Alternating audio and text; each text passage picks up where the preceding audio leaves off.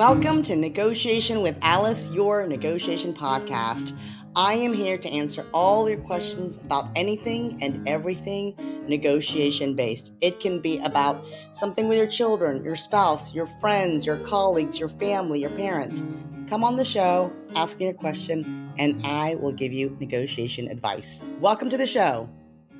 Hello, Eric. Thank you for joining the Alice podcast, your negotiation podcast.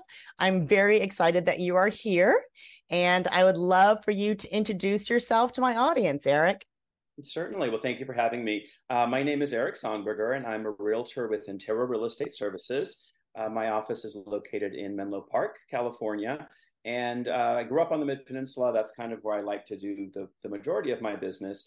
But I've actually built myself as a worldwide agent. So I have clients that have asked me, I'm selling a home in Florida. Can you help me? And I says, I can. And I found them an agent to help them.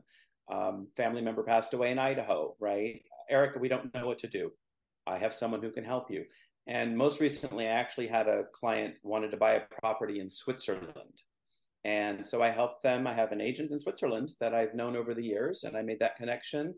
And sure enough, they ended up buying a property with them. So I built myself again as I can help people anywhere in the world. And I just like to be that first point of contact to help people figure out what they want to do and how they can do it. Wonderful. And thank you for coming on the show. And I think you have an interesting dilemma here or question regarding negotiating with other cultures. You want to dive into your question a little bit further? Absolutely. So I have many clients, many diverse clients, and other agents that we work with. And what I've noticed is that when I'm negotiating with certain folks, when you think you're going down a certain path and you think you're getting agreement, you're actually not. And down the road, they decide to open the can of worms again and try to renegotiate things when you've already touched on these things. And I'm trying to figure out what the best way is to kind of fix that, or just have an understanding. Really, it's I don't want to say fix because every culture is going to look at something differently, but understand it so that I can do my best to help my clients. I have a fiduciary duty to them, and I want to help them get what they need, right? Either on the sales side or the buy side. And negotiating that piece of it can sometimes be a little bit tricky. I hope that makes sense. Yes, it does. And I have a question. So when they want to renegotiate it, is it renegotiating terms that were agreed upon only verbally thus far, meaning the contract had not been signed, or are they signing everything and then going back and saying, we need to renegotiate the signed deal? Sometimes it's after the fact. So usually, I don't, we talk about terms, of course, up front, but normally then they start talking about the roof and the driveway has a crack, and they start bringing up these things that it's like, well, we talked about the ramifications of going into contract this way. If those were things that were of concern to you, we should have talked about that before we wrote the offer the way we wrote it, right? Does that kind of line up? Yes. So they're basically finding additional things that they did not, they either were not aware of previously or they did not bring up previously. Is that correct?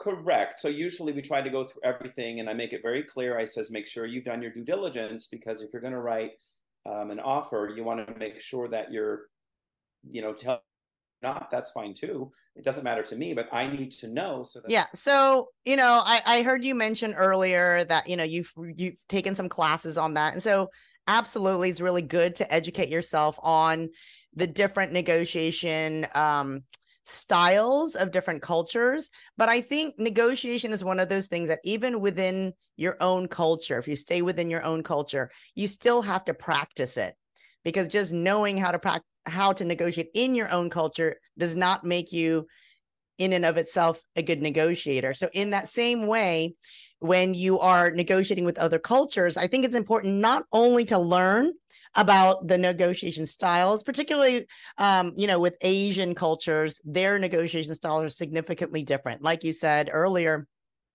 it could be that they want to say face, they say yes, and then later on they're backtracking things, or maybe they find that you're too forthcoming, too blunt, but they don't want to tell you that. And so later, things unravel on the back end.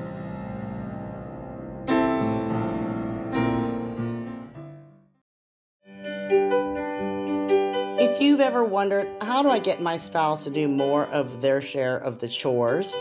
Or you figure, how can I convince them to go on this vacation? You're basically negotiating. So if you'd like to get better at negotiations so that you can have better outcomes in your life, please check out Alice's negotiation courses. You can find them at negotiationwithalice.com. Please visit my website, come and join and be a part of our small group negotiation course, and I will get your negotiation chops a lot sharper.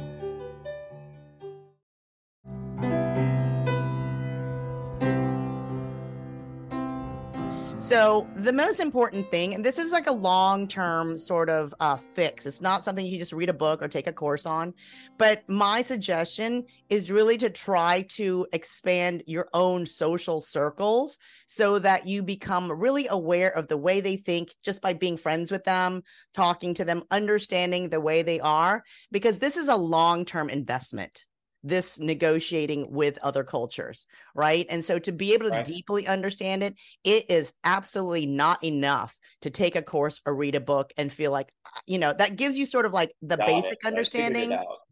Right. Yeah. But it's more of like a lifelong study to say, what is it like, being like them? Because then what happens is if you expand your social circles, then you can have these conversations to say with people who are closer to you as friends to say, well, what does it make you feel like if I were to say this in a direct way, or if we close it? And then they can really give you insight from like a really like good friend perspective, where a business person is not going to share that with you. Right. So it's really important to get that feedback. A lot of my courses involve role play and feedback, but I think that this would be real life feedback that you would be needing over the course of sort of, it's just lifetime study of making friends with people in other cultures, understanding by hanging out with them, how they think, what's making them tick, what things actually like make them upset versus, they say, well, when you do this, we can forgive you because we know that, we're from different cultures, but this is a hard line. Like once you cross that, right?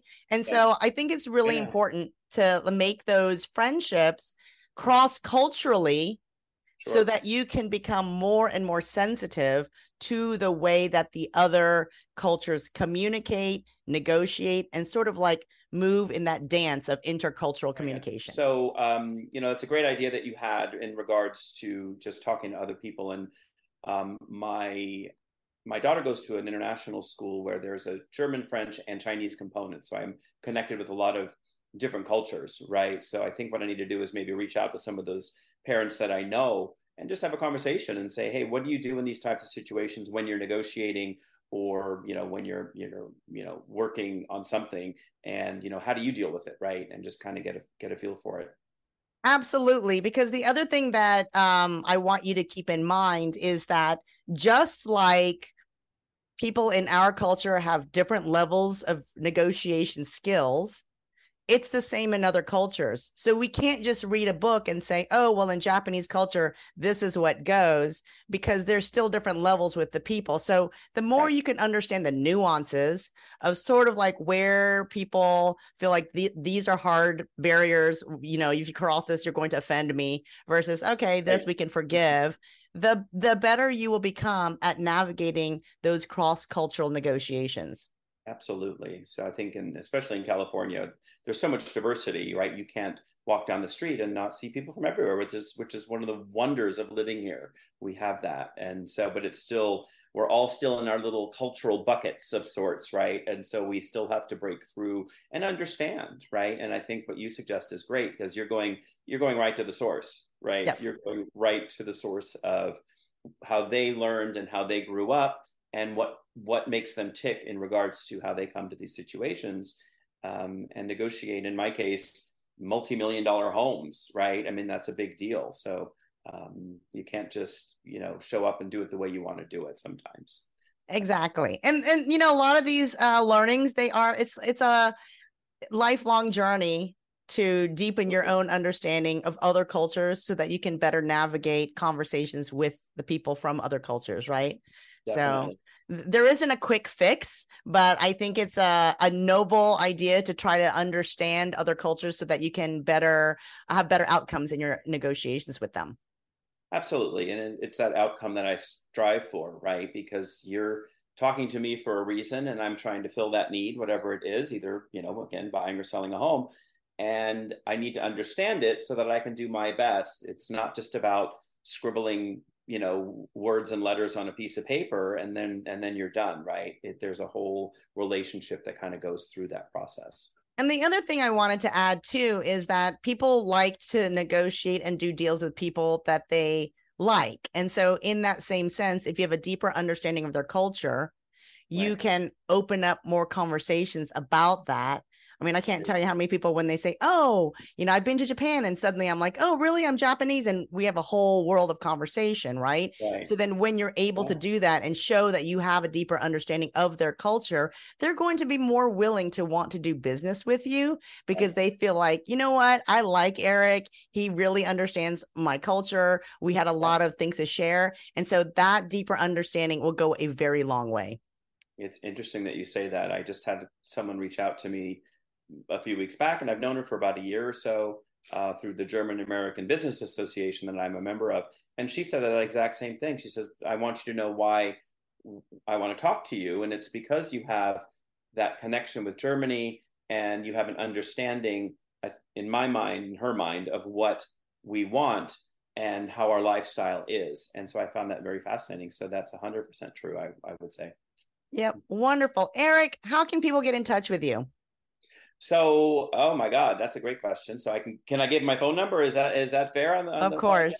Podcast? So if you want to reach out to me directly, you can always reach me at Intero Real Estate Services at 650-505-9802. You're welcome to call me. You're welcome to text me there as well. Of course, you can always Google my name and find me there as well. But that's the easiest way. I figure, call me if you want something. Awesome. Thank you, Eric, so much for joining us today on Alice, your negotiation podcast. Thank you so much for having me, Alice. Thank you for tuning in to Negotiation with Alice, your negotiation podcast. It's been a pleasure having you be part of the conversation. Please hit like, share, and subscribe, and we'll see you next time.